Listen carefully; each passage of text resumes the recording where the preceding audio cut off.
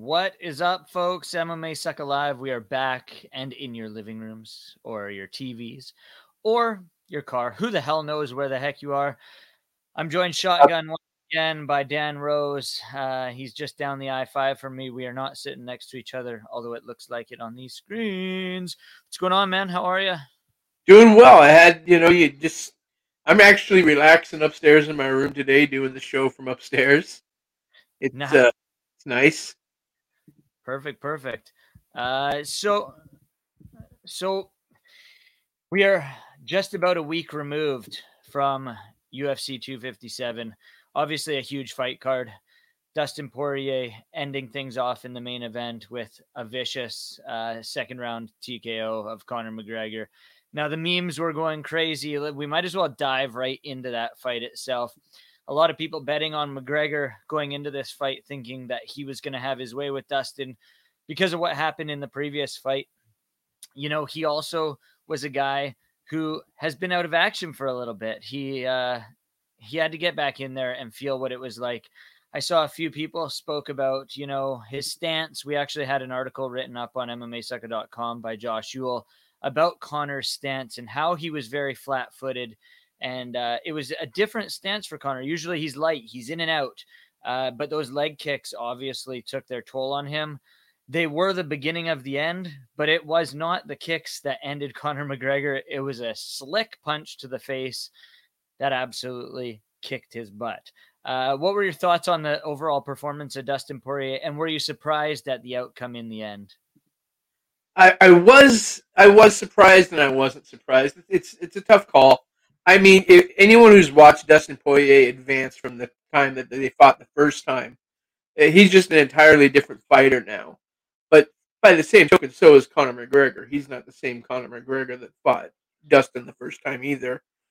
I thought that what we saw in the first round was more traditional Conor McGregor stand up, and I thought that he had an effective first round. I thought he was good there, but like you said, the leg kicks they caught up with him, and Dustin was very diligent about landing that calf kick, and I that was saw a few people, and including one of our own. I think Kenny Lee posted it on his Twitter, and people were not up in arms by it, but they did not agree with it. And he said that if he had changed up his stance or fought against a guy like someone who was the opposite stance from him, would the inside leg kick be worse than the outside leg kick or vice versa? And I thought it was an interesting point that it's easier to check the kick from the inside than it is the outside. So what are your thoughts on that? I agree 100%. It is easier to check the inside kick, and I think that if he was fighting somebody with a different stance, it would be something that he could maintain and do a lot better job of. I mean, we've seen Connor fight all the top level guys in the organization, and nobody has ever really taken him to task in that respect with the low leg kicks. And like you said, he had never experienced anything like that. He said his leg just went dead, and looking at it after the fight, you could see why. It was a Do mess. you do you agree with his coach and himself saying that it was the leg kicks that did him in, or do you think that that's sort of the inevitable? But he did get punched in the face, which put him away. No, I think the leg kicks are what put him away. Obviously, it was a combination that finished the fight, but it was the lack of mobility that he had because of those leg kicks, and the lack of a stance that he had because of those leg kicks. I think that if Dustin Poirier doesn't land those leg kicks, I think that fight might go 5 rounds, and I think it might have a different ending. But I think the leg kicks basically took everything that Conor McGregor does well and took that away from him. Are we fair to say? I mean, is it fair to say that Conor McGregor is still the name that everyone is talking about coming out of this fight? It's not Dustin Poirier. Yeah, that's how it's always going to be. I mean, Dustin Poirier undoubtedly had a star-making performance. Anytime you beat Conor McGregor, you're going to benefit from that. Anytime you stop him the way that Dustin stopped him, I mean, Dustin certainly gained a lot in fame and finance and everything else going forward. But Conor McGregor is the biggest star the sport has, and that's not going to change. anytime soon. It's definitely not. Thanks a lot, Owen, for the comment over there. Nice work, lads. We're doing what we do, man. Trying to stay live and relevant to everyone out there. So, obviously Conor McGregor is the topic at hand. What do you think's next for him? Do you think he said he wants to fight 4 times in the first quarter of 2021? That's obviously not going to happen. Yeah. He's got a bit of a suspension due to the calf kick and the knockout. Barring a positive or a negative x-ray of the leg, supposedly he's back in the training room already.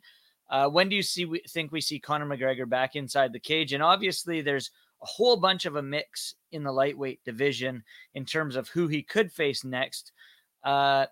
Just talk about where you think he'll play out next and timeline wise, and then we'll get into the whole who should fight who next. Time wise, I see Conor McGregor probably coming back in May or June, sometime around then. The 4-fight thing I think was if all the cards fell perfectly, and he didn't have any damage and he had clean victories and all that. But you have to reassess that. Like you said, he will have a suspension to serve after, for medical reasons. I think he comes back in May or June, something along those lines, and headlines a card. Yeah, I was thinking summer, like June, July, August kind of thing. A little later in the middle of the year. But now who do you think he faces? Because that's the question at hand. Obviously, Poirier threw out Nate Diaz's name. Conor threw out Nate Diaz's name. It seems like everyone wants Nate Diaz for some reason when the guy hasn't fought in who the hell knows how long. I forget the last time Nate Diaz fought, to be honest with you. It was Jorge Masvidal, right? But Nate Diaz moves the needle, man. I'll tell you. You want to fight. Ever. So is that the guy that Conor fights? Because I think it's the fight that makes the most sense for Conor McGregor next. Yeah. I don't think they do Dustin Conor again right away. I think that fight has to be worked out. I think we see Michael Chandler. It's tough to say who we put him against. It'd be fun to see him fight a guy like Justin Gaethje just because they're both winging heavy mitts. How do you see this playing out? Who do you see Conor McGregor fighting next? And where does Dustin Poirier go in the grand scheme of things? I think that what Conor McGregor wants and what Conor McGregor are going to get are going to be two different things. I think the UFC and specifically Dana White are going to be very careful with Conor McGregor's next fight. It needs to be somebody that Conor McGregor should beat. You don't want to get your biggest star in the world back-to-back losses.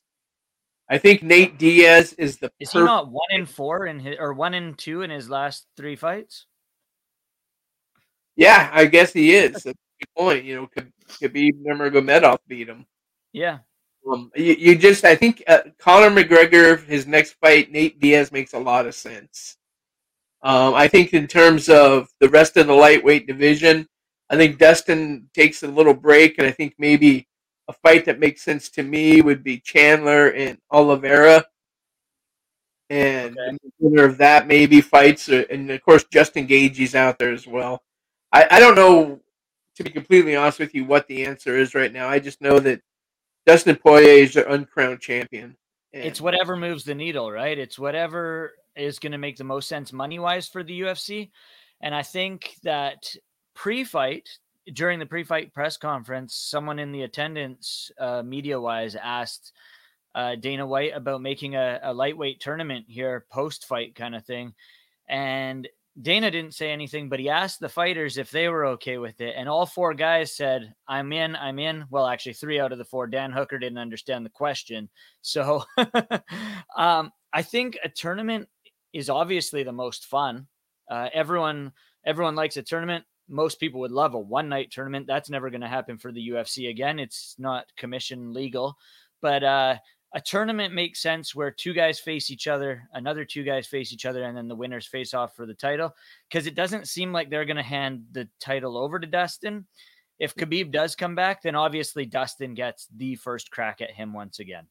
Yeah, I think that makes a lot of sense. And I think that the tournament factor can be made a lot more special by the UFC by having the 2 semifinal fights on the same night.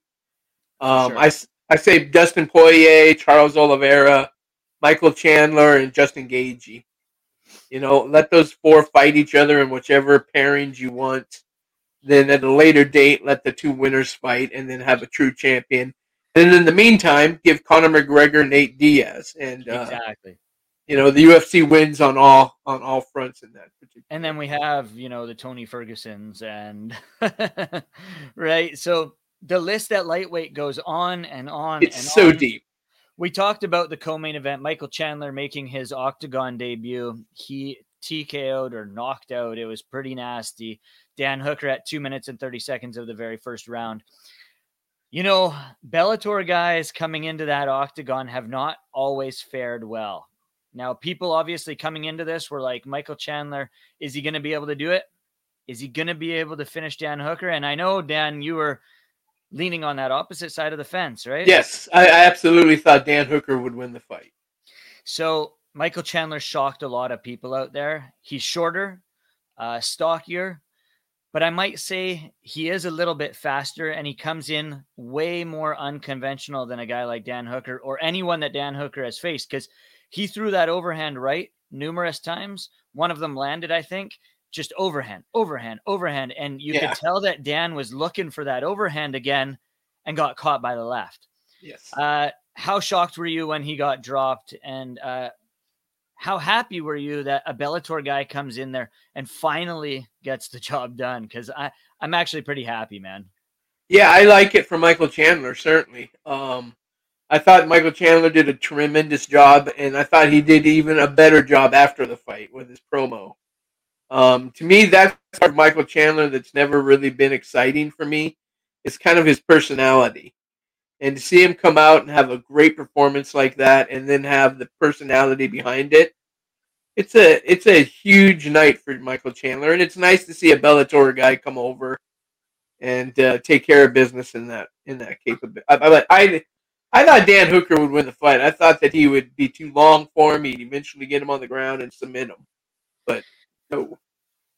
So there are a few upsets on the card. The huge one obviously was Marina Rodriguez TKOing Amanda Ribas. That one was pretty wild. A lot of people thought Amanda was this big stud coming into this contest and doing a ton of media. She was a fan favorite. She's a pretty girl. She talks the talk and does her thing. And a lot of people were picking her to finish this fight. Inside the distance, it didn't happen. Marina showed her grit, and she looked really good doing it. How do you see her playing out in that women's division? Marina or Amanda? Marina. And I actually want to say Amanda, I think a lot of people count her out, which is a shame after that loss. I think Amanda is still top of the crop, man. She's a prospect to watch, and she could do really well in that division still. If I could pick either still right now, having Marina's future or Amanda's future, I would take Amanda's future. Wow. I think that as time goes on, she'll prove to be the better of the two fighters. And I think that if those two fought 10 times, I think that Amanda wins 7 of them. But you play the cards you're dealt, you got defeated, you got finished, and I don't see either of them being ready for a championship run at any level. No. I think the idea that Amanda Ribas has somehow been exposed or is now overrated, I don't think so. I think she got caught, and that happens to anybody at any time. I agree, and she was smiling on the way out doing it. In the chat here, we got Sigil Breaker 26 saying, "How's everyone doing? What's up, man?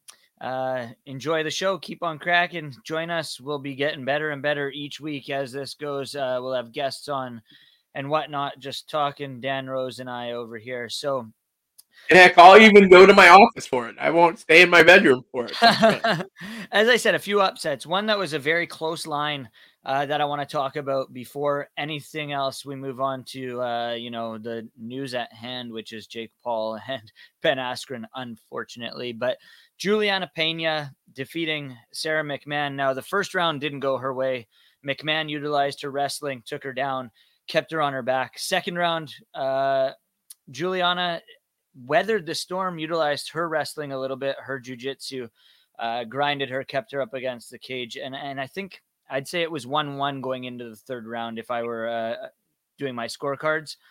But I do believe that in the third round that Juliana showed her she was withstanding everything, and she showed her grit, and she showed how well she does inside the cage. And it was cool to see two Sick Jitsu fighters, Rick Little doing well with Michael Chiesa the week before, and now Juliana finishing her fight, taking McMahon down, utilizing her ground game, really controlling her, making her turtle, ultimately finishing her with like a one-armed rear naked choke. She didn't even have to sink in that backhand, and then calling for Amanda Nunes post-fight.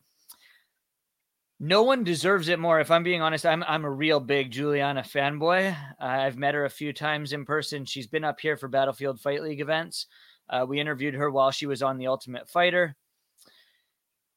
Now, she may not have the winning streak to get herself that title shot, but she's fought the who's who in the division, and I don't think there's anyone else more deserving than her of a future title shot, whether that's one more win, whether that's her next fight, or if Amanda doesn't even want to defend that belt, then Juliana versus someone else for the title. Do you believe that Juliana deserves a shot? And do you believe that she could be next in line or at least one fight away from a title? I don't think she's next. I think that she's going to have to fight like an elimination fight to get into a title shot scenario. But I think that if you look up and down the division, she's capable of beating anybody there. And I was very impressed with what she showed on Saturday night against who'd she fight? Sarah McMahon. Sarah McMahon. She's totally left my head. And to come back from the first round that she had lost, and then to come back and I think kind of turn the tide in the second half of the second round. And then in the third round, she was just dominant. And just I was very impressed with her. I think maybe she should cool it on the Amanda Nunes and saying that she's ducking her. And I mean, come on, it's Amanda Nunes. She doesn't duck anybody. Do you believe she comes back to the division and defends the title? Like when? I do. Yeah. Yeah, I don't see why she wouldn't.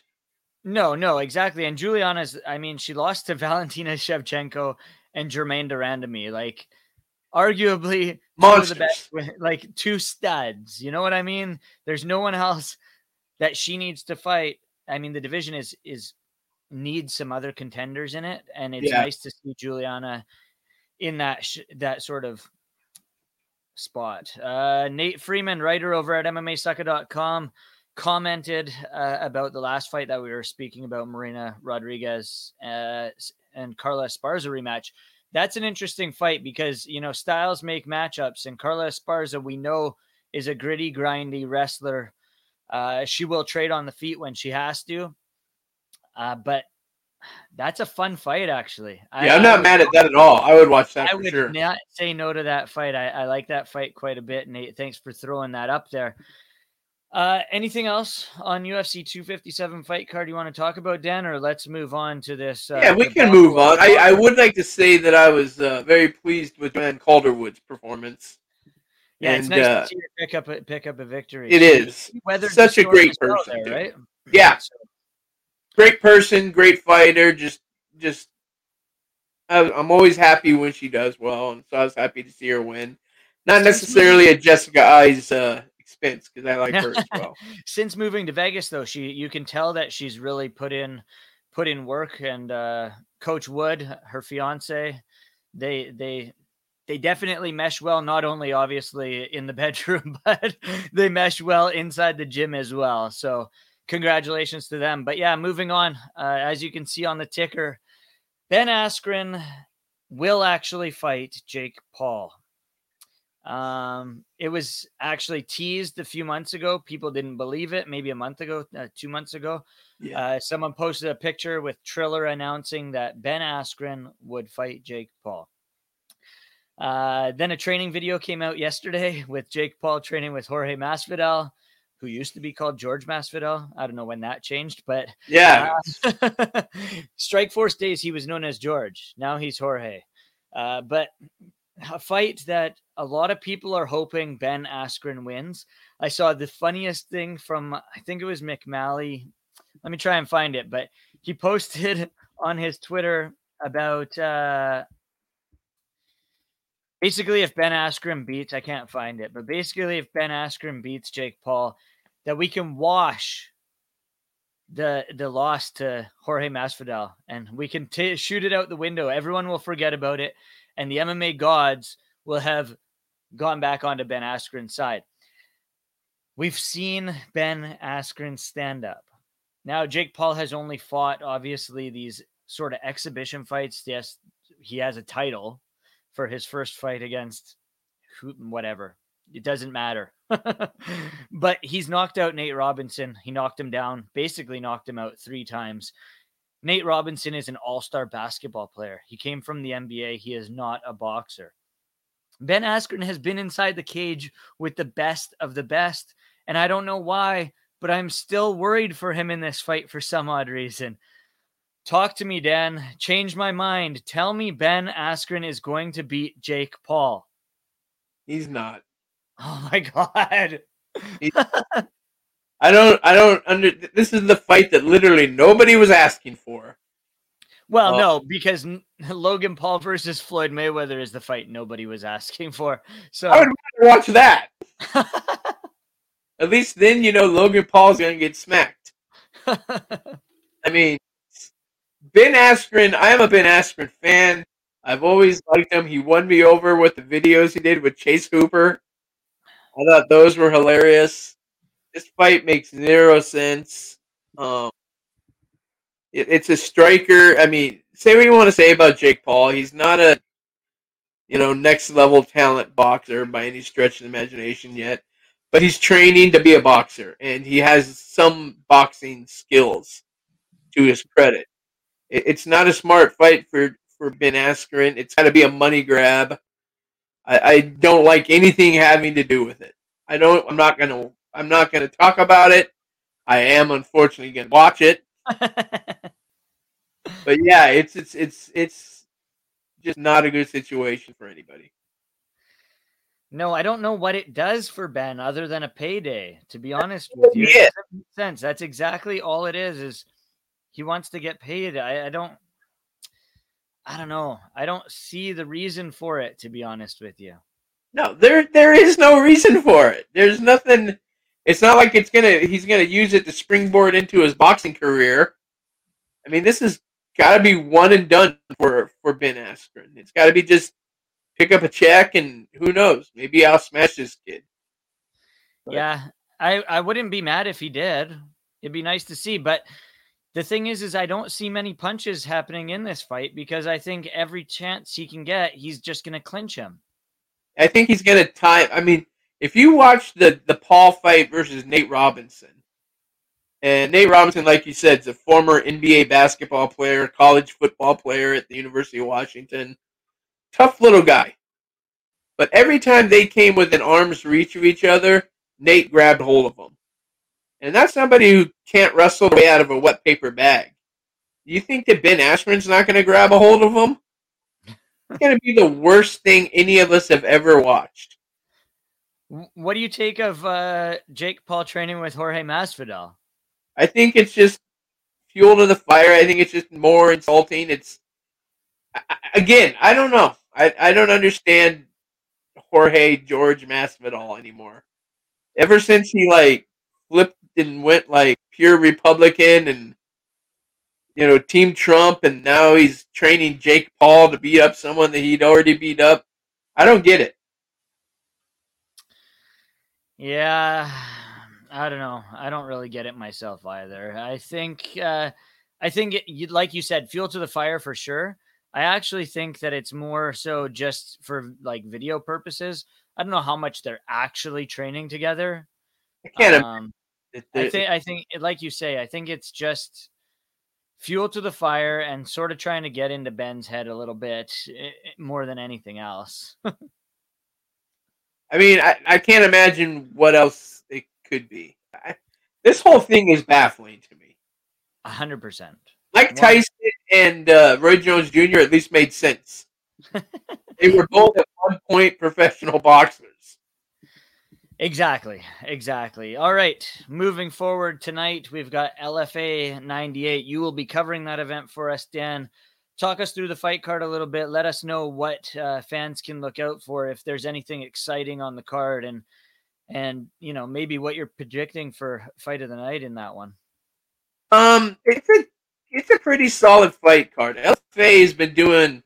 I've been covering all of their events recently, and we're coming right up on LFA 100. Tonight is LFA 98, and the main event features a pair of middleweights that are both really talented fighters. And I did an article earlier this week. You can share it if you'd like.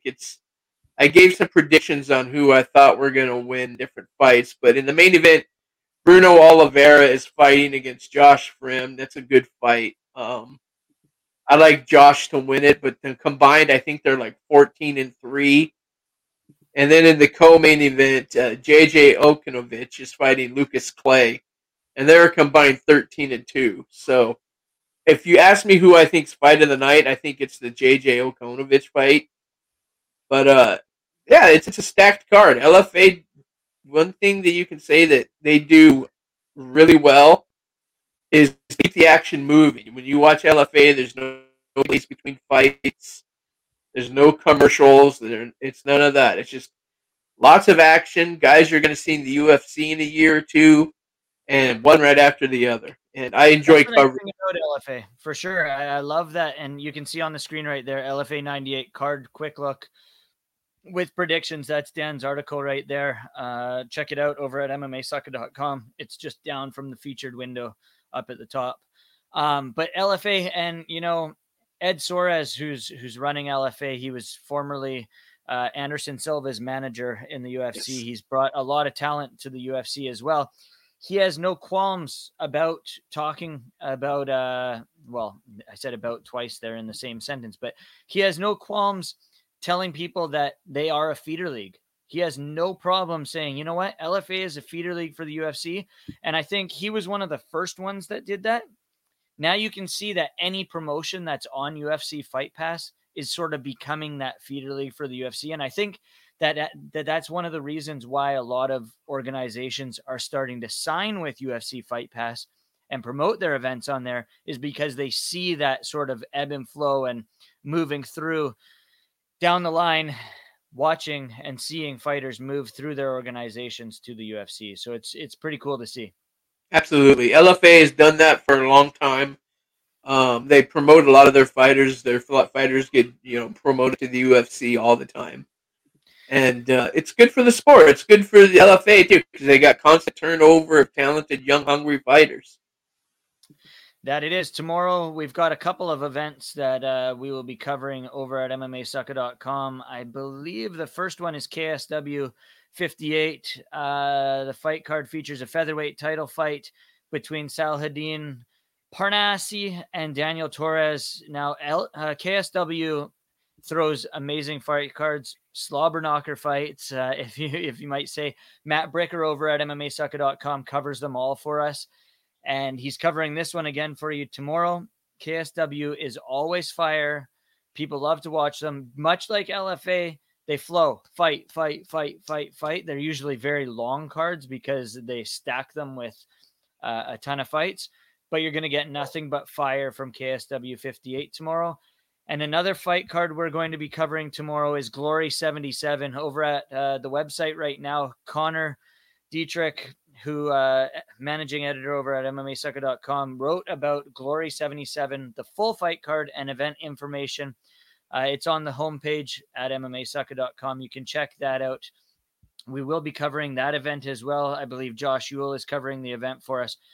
Starts at 1 p.m. Eastern time, which is 10 a.m. Pacific time, I believe. Yeah. Yes. So you can check that out over at MMAsucker.com. 2 big fight cards tomorrow. As I said, LFA tonight. About 30 minutes we've done here, Dan. Anything else before we kick you off of here, because you got to go cover LFA that you want to chat about? Got to go cover LFA. I'm going to say this. Next week's exciting weekend for me. Bare Knuckle Mania. We're going to have plenty of coverage on the site about that next week. You know how I am about bare knuckle. For sure. Owen Young cracked in here again. KSW 58, guys, tomorrow is lit. Completely agree. As I said, KSW events are always fire. They're fun to watch. Make sure you check that out. Head on over to MMA Sucka if you can't watch it live. Follow along with our results posts. Always right up on top of things. But that does it for another edition of MMA Sucka Live. We will be back next week chatting about all these events post-fight. Obviously, some news, rumors, maybe even throw in the odd interview here or there. But we've got some cool stuff coming up on the site. I'm going to bring back a new an article that was done in the past by a guy named Suraj Sukumar. He used to write for MMAsucka.com. It was a prospect watch, UFC prospect watch monthly. So I've written up the top 10 prospects that we should watch out for in the month of November or February. November? I don't know what the heck I'm talking about. The month of February.